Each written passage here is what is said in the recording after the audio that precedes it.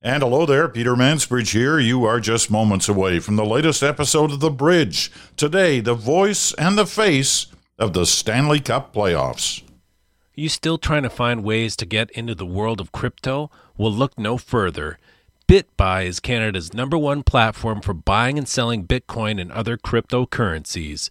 BitBuy has launched a brand new app and website with a new look, lower fees, and new coins. BitBuy is your one-stop shop to get involved and super easy to use for beginners. Visit bitbuy.ca or download the BitBuy app. Enter referral code podcast20 to get $20 free when you make your first deposit.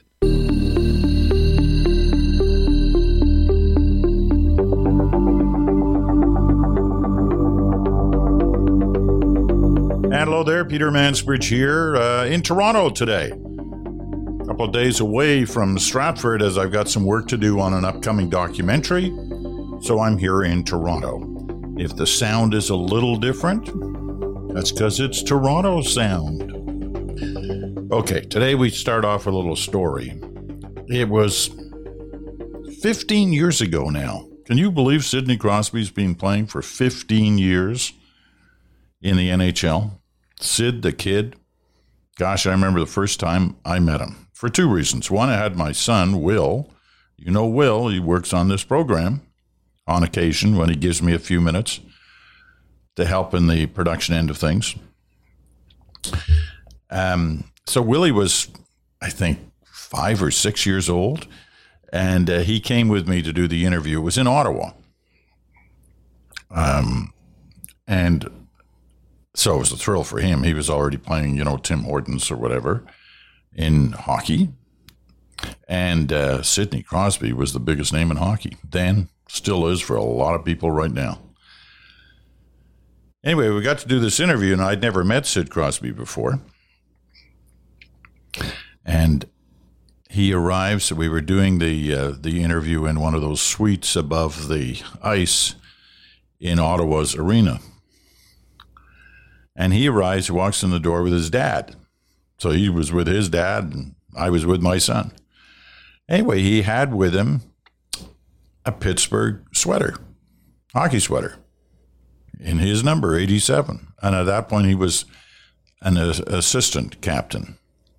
So it just had an A, not a C. And he'd signed it for me. So he gives me this sweater, and I said, geez, you didn't have to do this. It was very kind of you. And he said, well, I used to watch you when I was small. And I thought, what? He's a news junkie? And I said something like that. And he said, no, you used to get in the way of all the hockey games during the Stanley Cup. And boy, have I heard that a lot during my career. When I was anchoring the National, of course, just like today, the National gets delayed because of the Stanley Cup. But we'd have a little insert in the intermission between the second and third periods where I'd kind of give the headlines of the day's news. A lot of hockey fans didn't like that. They just wanted hockey talk. And I guess Sidney Crosby was one of those. But the way he said it, I used to watch you. Oh, really? You like the news? No, you used to get in the way of the hockey game. I loved it. Anyway, which brings me to today's topic, which is not Sidney Crosby, and it's not the National getting in the way of the Stanley Cup. It's actually about the Stanley Cup in this peculiar year of hockey. Peculiar because of the pandemic, of course. But listen, I'm a hockey fan, have been since I was a kid. So I, in spite of what some people used to say about me getting in the way of hockey, I used to watch the hockey all the time, including in the studio. Sometimes when I was doing the National, be on a monitor at the side. So hockey is a part of us, right? Whether you like hockey or not, it's kind of a part of being Canadian. And this time of the year is always special because of the Stanley Cup, especially if there's some Canadian teams that are doing well. And we're about to find out how well they do. Anyway, I wanted to talk a little bit, not a lot, but a little bit, and not sort of jock talk, but talk about hockey and its kind of place in the country, especially this year, as a result of the pandemic. Because if you follow hockey at all, you know things have been very different. You know, from no fans in the arenas to the way they've rescheduled the divisions in the National Hockey League. And you only play within your division. And then during the playoffs, things move forward. Anyway, so I wanted to talk about that, what it's done to hockey, whether hockey's really still the same game as it was even a year ago, as a result of the changes that had to be made. So who are you going to talk to? Well, there are a lot of really good hockey experts out there, and many of them are friends of mine, and some of them have been on the program before. But at this time of year, there's one person who kind of stands above everybody else, if for no other reason than he's on the air every night. And we listen to his wit and charm and expertise and knowledge. And that, of course, is Ron MacLean at Hockey Night in Canada. So I called Ron yesterday and I said, "You got 10 minutes?" And he said, "Absolutely." So here's our conversation. So, Ron, it was a peculiar year for everybody, and no less so in the NHL, and now we're into the playoffs. But as we get into it, what do you think we learned about hockey this year, given the extraordinary nature of the way the schedule played out and the way the players had to put up with some, difficult times? Well, Peter, there's so many levels to this. One is crowds, of course. We did the bubble playoffs a year ago, and there was tremendous lighting and energy created by the audio engineers. But this time through the regular season, it was more limited, and I felt we really missed the fans. And in the first weekend of the Stanley Cup playoffs, you surely noticed how important the fans are to the experience. So that was fantastic. And you have divisional playoffs for the first two rounds where you had teams who faced each other 9 to 10 times. And familiarity is clearly breeding contempt, which is great, and coaching, which means close games. So I think we learned all that. But lastly, I go back to what I said a year ago when Tampa won the Cup. Steven Stamkos stepped in after missing 7 months, played 5 shifts, 3 minutes, scored one of the biggest goals of the final. You saw what Kucherov did last night. I think of Sidney Crosby returning from his concussion after the Olympics in 2010. He missed basically 2 years, 61 regular season games. He stepped into his first game against the Islanders and scored 4 points, 2 goals, first star. I saw Tyler Seguin come back from double hip surgery after missing 7 months and score a really meaningful goal. And I think it's encouragement to all of us that are going through this ridiculous year and a half that's been so trying to just remind ourselves that with the foundation of all that we are, we're going to be okay. Is the game any different than it was, what do we say, before pandemic BP? Is it any different? No, I don't think it is. And that's also a lesson that I gleaned from a year ago, was that in the end, the Stanley Cup felt extremely real. And the first weekend of it has felt extremely real. Glenn Gould predicted that there would be no live performing. He hated that, perhaps the entertainer, the musician panders to the audience or gets out of itself or himself or herself in order to win and curry favor with the crowd. I always remember seeing Bruce Springsteen at Massey Hall do an acoustic set without the E Street Band, and he began singing and we all started clapping along, and he says, "Hold it, just a second here. You don't need to clap. I know how to keep time." And I'm thinking, well, hold it. You're the greatest showman of them all, and I'm not allowed to participate.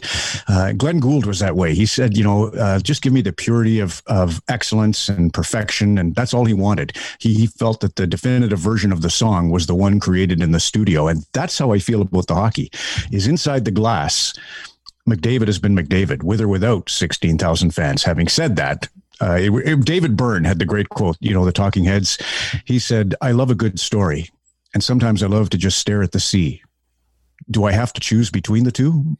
So I think with or without crowds, the game hasn't changed a whole lot. I think there probably is not a player in the NHL who wouldn't have minded you comparing them in some way to Glenn Gould and to Bruce Springsteen. So right. good for you. You'll get marks for that, no doubt. What I find interesting that has happened as a result of what they had to do to actually get a schedule up is the split in divisions. And obviously I'm particularly interested in the Canadian one. And, I think it's great. I mean, I think as the way it has just happened to play out in terms of where the final standings in the Canadian division were, we have now this, Western playoff series and we have an Eastern playoff series. It's kind of like the old way they used to play the Grey Cup, right? Right. To be the East versus West in a real way. But is this a once in a lifetime thing? Sadly, it is. And it's too bad we had COVID intervene. It really created problems for Montreal. I mean, they got off to a gangbuster start, and then a COVID shutdown really affected them. And for sure, the Vancouver Canucks. See, the problem always was for Vancouver, this east-west alignment meant they were traveling out of their time zone all the time. Really hard on the Canucks. And they could point to that going forward and saying, look, we love it. It's great for the ratings. Everybody appreciates the Canadian rivalries. But for us, I mean, it's a no-go. It's not fair to our compete to have this travel. So that's the problem. They're going to revert to the old system next year, but I did love it. And I do think the fact there was a little bit of fatigue in the 8, 9, 10 meetings between the teams, but I attribute a bit of that to no crowds. Had we had just a little surge of the live audience toward the end of it, I think it would have been fantastic. You're right, though, about the frequent playing has breeded a degree of contempt in certain situations where certain players are, looking at the other team in a certain way, and it's not about dipsy doodling around them. It's about going straight through them. So it's provoked that kind of arrangement between the teams too. And it reminds me also of our history, the Winnipeg Jets playing Edmonton. It used to be that Winnipeg had 6 30-goal scorers, but they could not get past Gretzky and Messier. And now they've got this, if you were to ask any expert, I think the deepest 6 forwards in the NHL belong to the Winnipeg Jets. Unfortunately, there's McDavid and Draisaitl coming their way. So that's fantastic. And then over on the other side, 42 years, you and I vividly remember what it was like in the 70s when the Marner and Matthews was Lanny McDonald and Darryl Sittler. And the Habs, what maybe people don't remember about Montreal and Scotty Bowman, because they remind me a little of the way Chicago imploded. They lost Ken Dryden and Scotty Bowman. The next year, 1979-80, Montreal, having won 4 in a row, Stanley Cups, they almost had 3 50-goal scorers. They had, I think it was Pierre LaRouche came within 3 of getting to be the other 50-goal marksman. Lafleur and Lemaire had hit 50. But that was actually their demise. They got away from what had made them great. The Bob Gainey, the Doug Risebrough, the Mario Tremblay, the Yvonne Lambert, they were all checkers. Nobody checked like the Montreal Canadiens. And then Lafleur added some color, and maybe Steve Shutt. But yeah, that was a great time in hockey, as you know, the late 70s. And it was a time when the game had also gone through a transformation. By the way, Peter, I so loved when you were doing the viewer mail, 2, maybe 3 weeks ago now, when you had a colonel from London, Ontario, speak about the difference between transactional and transformational leadership. You remember that? Right. Oh my God, it was good. He was just discussing how the military can't work with a transaction as its basis. I'll give you X, you give me Y. Right. It has to think about the greater good or the greater, and that's what Montreal was in the 70s. We had the Broad Street Bullies kind of running amok, and no offense to Don, but the big bad Bruins, there was a way to intimidate your way to a title, and the Habs got us around that with the Flower. So it's a very fond memory that will rekindle having a Habs play the Leafs. Yeah, well, there's been a lot of attention to that, and I'm glad you talked about the Jets-Oilers series, because that's going to be a great series, and it has a tradition and a basis to it, as you explained. Sure. Yeah. But the Leafs-Habs thing, somebody told me, I don't know whether it's true, but somebody told me that the Montreal had a game last week or the week before last where there wasn't a single Quebec-born player on their team for that game. Which also tells us something, I guess, about the way the game has changed and the way, certain traditions have changed. I mean, you mentioned Don. He used to rant not that long ago about how the fact that Leafs didn't have any players from Ontario. Now Right. they've got a He was lot of right. players from Ontario, right? Yeah, because he felt, especially the team coming in, Buffalo loaded up. They had 10 Toronto or Ontario-based players, and they came in with all their moms and dads in the crowd, and they put on a show. So it was very difficult. And Brian Burke referenced it when he felt his team fell off a cliff, like an 18-wheeler driving over the cliff. He realized that they lacked the Toronto. Now, having said that, they've been drafting again the Leafs away from Ontario. But they certainly brought in order to try and get over the hump here, they brought in all Ontario guys, whether it was Foligno or Simmons or Thornton or Spezza. These are all GTA or Ontario kids who will supposedly give them that catalyst with the talent that they have to get further into the playoffs. What's your take but on Serge that? Savard, sorry to interrupt, but Serge, that was the thing he did, Peter, when he came in and took over Montreal. Kind of the end of the heyday for the Habs was Serge immediately went for Francophones, Quebec-based players, because he knew that on the golf course that summer, they would be held accountable. He really believed in Patrick Roy, gave him the start as a kid. Claude Lemieux got a prominent role, and he built the team with an emphasis on Quebec-based players, and they ended up winning in '86 and '93 because of it. And that the lesson had been they had drafted Doug Wickenheiser, not Denny Savard, and they should have gone Savard, is what Serge felt. Just a quick one on the point of the graybeards. You mentioned them all on the Leafs team. Has that paid off this year? I think undeniably. I still think, that you're going to win with your 1-2 down the middle. I always kind of look at Kopitar and Carter in the Los Angeles, 2 cups in 3 years. Jonathan Toews is interesting because he actually went to Stanley Bowman, the manager there, and said, we're not big enough to take on Kopitar and Carter. Can you bring me somebody? I love Andrew Shaw, but he can't be in the 2-hole as our center iceman. So they brought in Brad Richards for their third attempt, who was bigger, not by any means a monster on the ice, but just big enough to handle the checking of Kopitar or Carter. And so for Toronto, their 1-2 punch is obviously Tavares and Matthews. And this gives, everything is about them and how they distribute and how they check. But these other guys will keep it even keeled. They've seen and done it all. And I think, that's where Edmonton got into a bit of a pickle. They have the same, if not a better 1-2 punch, I guess you would say a better, in McDavid and Draisaitl than Toronto. But they had signed all the kids. They had Taylor Hall and Jordan Eberle and Nail Yakupov. And it just was continually coming down the pike that they were bolstering their lineup with talent, but it was all young talent who hadn't seen and done it all. And anytime there was a moment of adversity, it was like too much. You've set us up great for what's to come, and especially in these first 2 series, the Canadian series. I'm calling, by the way, when the East plays West, I'm calling that the real Canada Cup.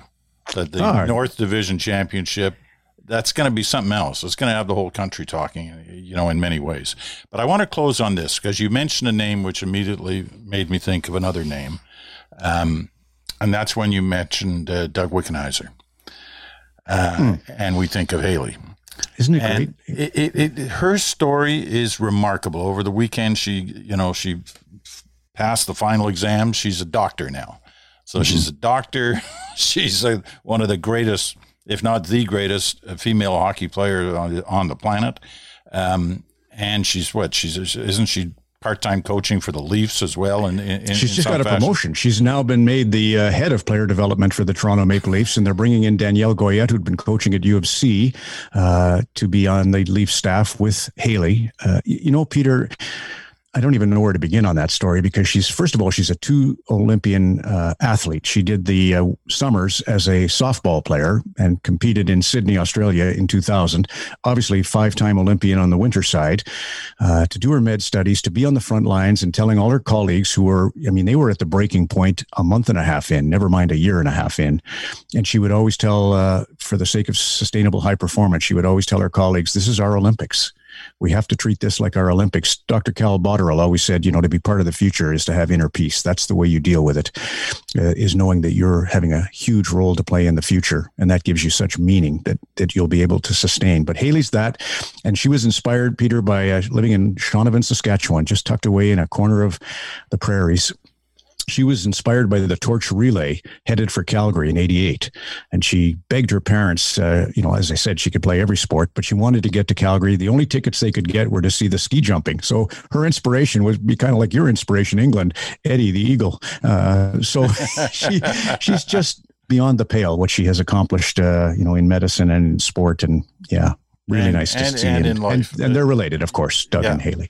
And in life too, right? I mean, we both know her. You know her, much better than I do. But just a really down to earth, good person. In spite of all the other things that she's got on her mantelpiece.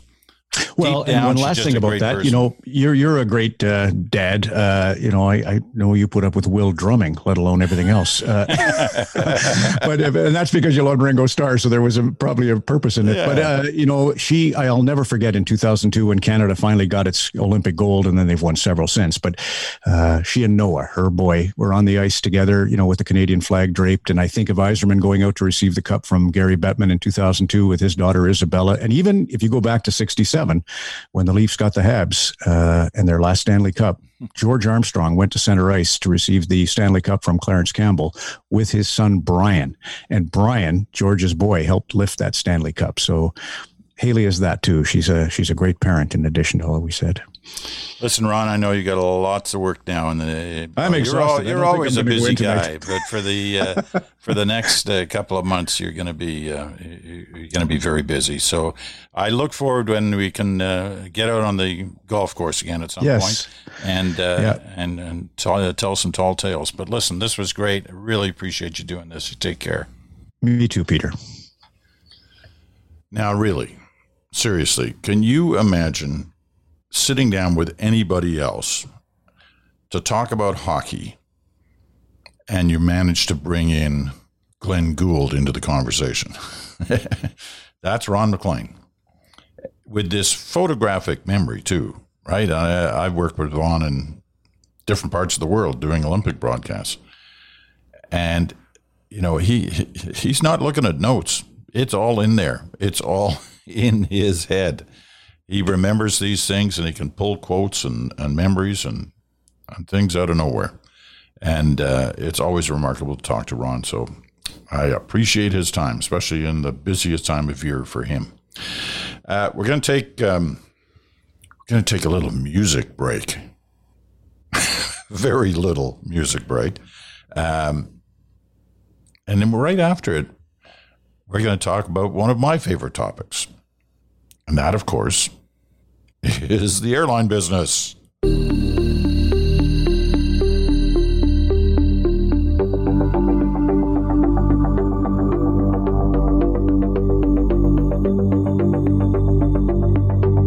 Peter Mansbridge back again with the final segment of The Bridge.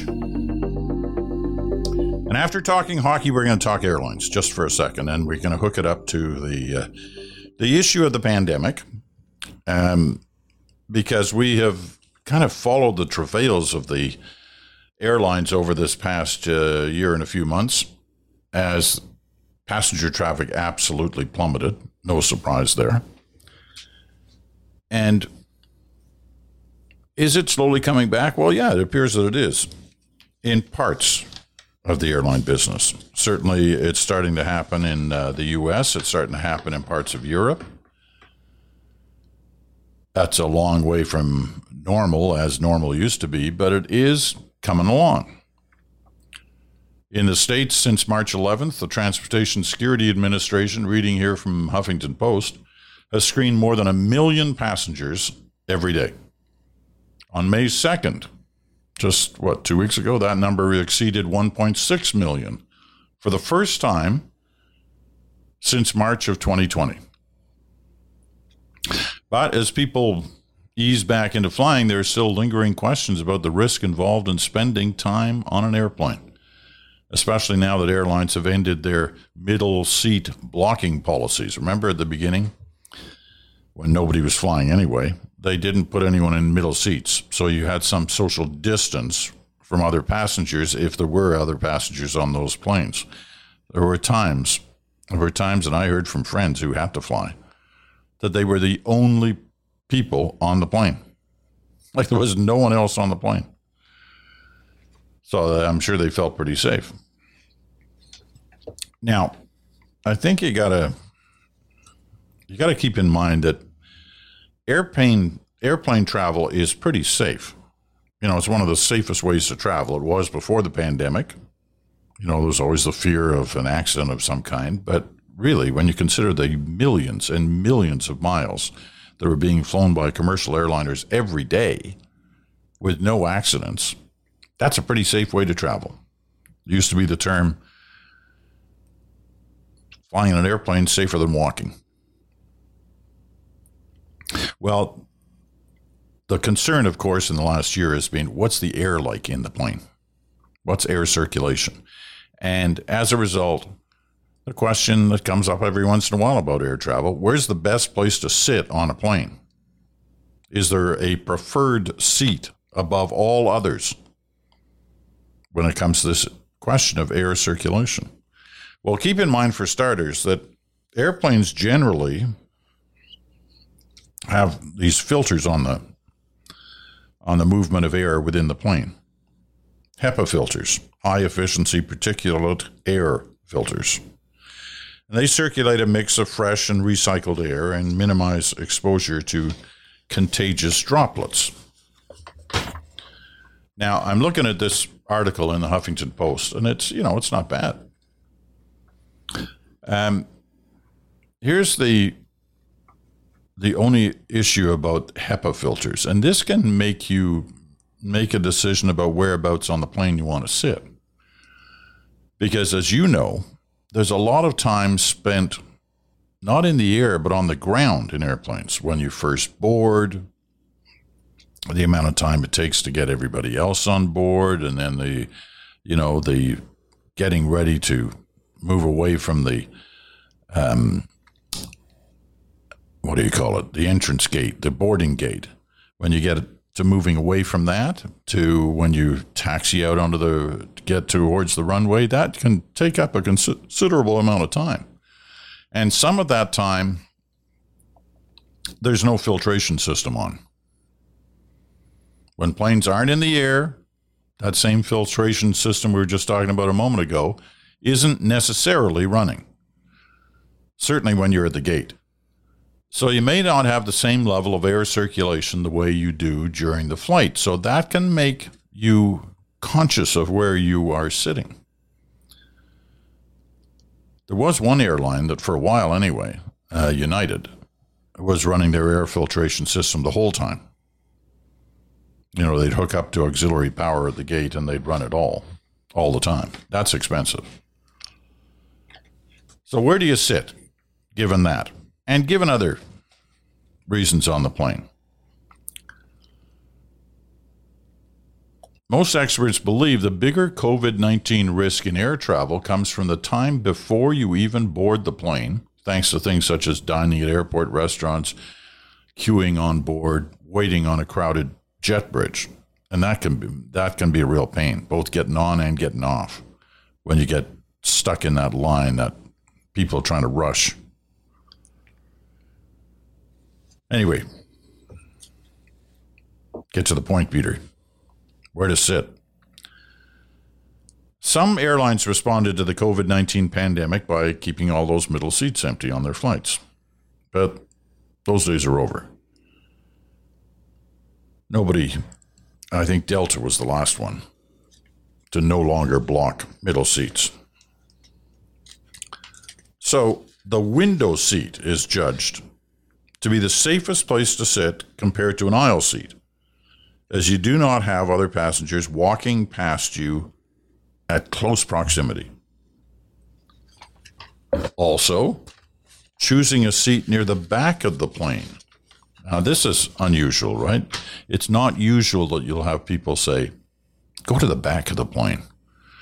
Because the back of the plane, certainly with some aircraft, certainly at altitudes where you're engaged sometimes in some bumpiness, the back of the plane is not a pleasant place to be sitting. Kind of waves around back there. That may be too strong a description, but you know what I mean. The window seat, say the experts, is the safest option due to the direction of airflow within the cabin. Another way to potentially reduce risk could be splurging or cashing in your points. You get a lot of points. They do tend to build up fairly quickly, especially with the addition of points accumulated on credit cards. And so this advice is use those points now. Don't save them for some faraway holiday you might take. Use them now and bump up to business class, where there's more room, more space, more likelihood that you're going to be distant from other people. I don't know. Do you want to do that? Do you want to burn off those points now? Or do you want to save them for that, holiday in Barbados? We can dream. Make efforts to distance yourself from others. For example, by limiting carry-on baggage, checking in online, and avoiding crowding into a line while boarding or deplaning. That's that same point again. Stay away from the lines. The importance of washing and sanitizing hands when touching airplane surfaces and trying not to eat or drink during your flight. Why? There's nothing wrong with the food, but you have to keep taking your mask off. And on airplanes, still, masks are a requirement. You have to wear a mask, even in this time of widespread vaccination.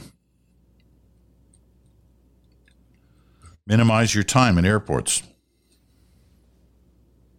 Airports can get crowded, and so can the spaces within airports, like dining areas where you're sitting next to a lot of other people waiting for the plane to come to your gate. Anyway, most of this is self-explanatory, but I don't know what I took from it. Window seats. And some people hate window seats. They don't like the idea of looking down. I love them. I love window seats, so that's not a big change for me. But I will keep in mind this issue about getting on and getting off the plane and not being in that crush to do either. We sometimes think, man, I can save 90 seconds by getting up fast and, rushing through in the line to get out. I think I'll just sit and wait the next time and wait as long as I can before I get on the plane. That can cause problems, obviously. You don't want to cause problems. All right, a little tip. Little tip about air travel. We're going to wrap it up. Tomorrow is Smoke, Mirrors, and the Truth. The Radish Farmer, getting ready. Don't know what we're going to talk about, but we always find something, and we'll look forward to doing it tomorrow. So enjoy your day. The heat has hit southern Ontario. It's supposed to go up to like 27 or 28 by this afternoon. 29 maybe tomorrow. Summer's here. For a moment, anyway. Let's see how long it lasts. All right. Watch Ron MacLean tonight. Think Glenn Gould when you see him. We'll talk tomorrow. I'm Peter Mansbridge. Thanks for listening to The Bridge. Enjoyable as always. If you got anything to say, drop me a note. themansbridgepodcast@gmail.com. themansbridgepodcast@gmail.com. We'll talk to you again in 24 hours.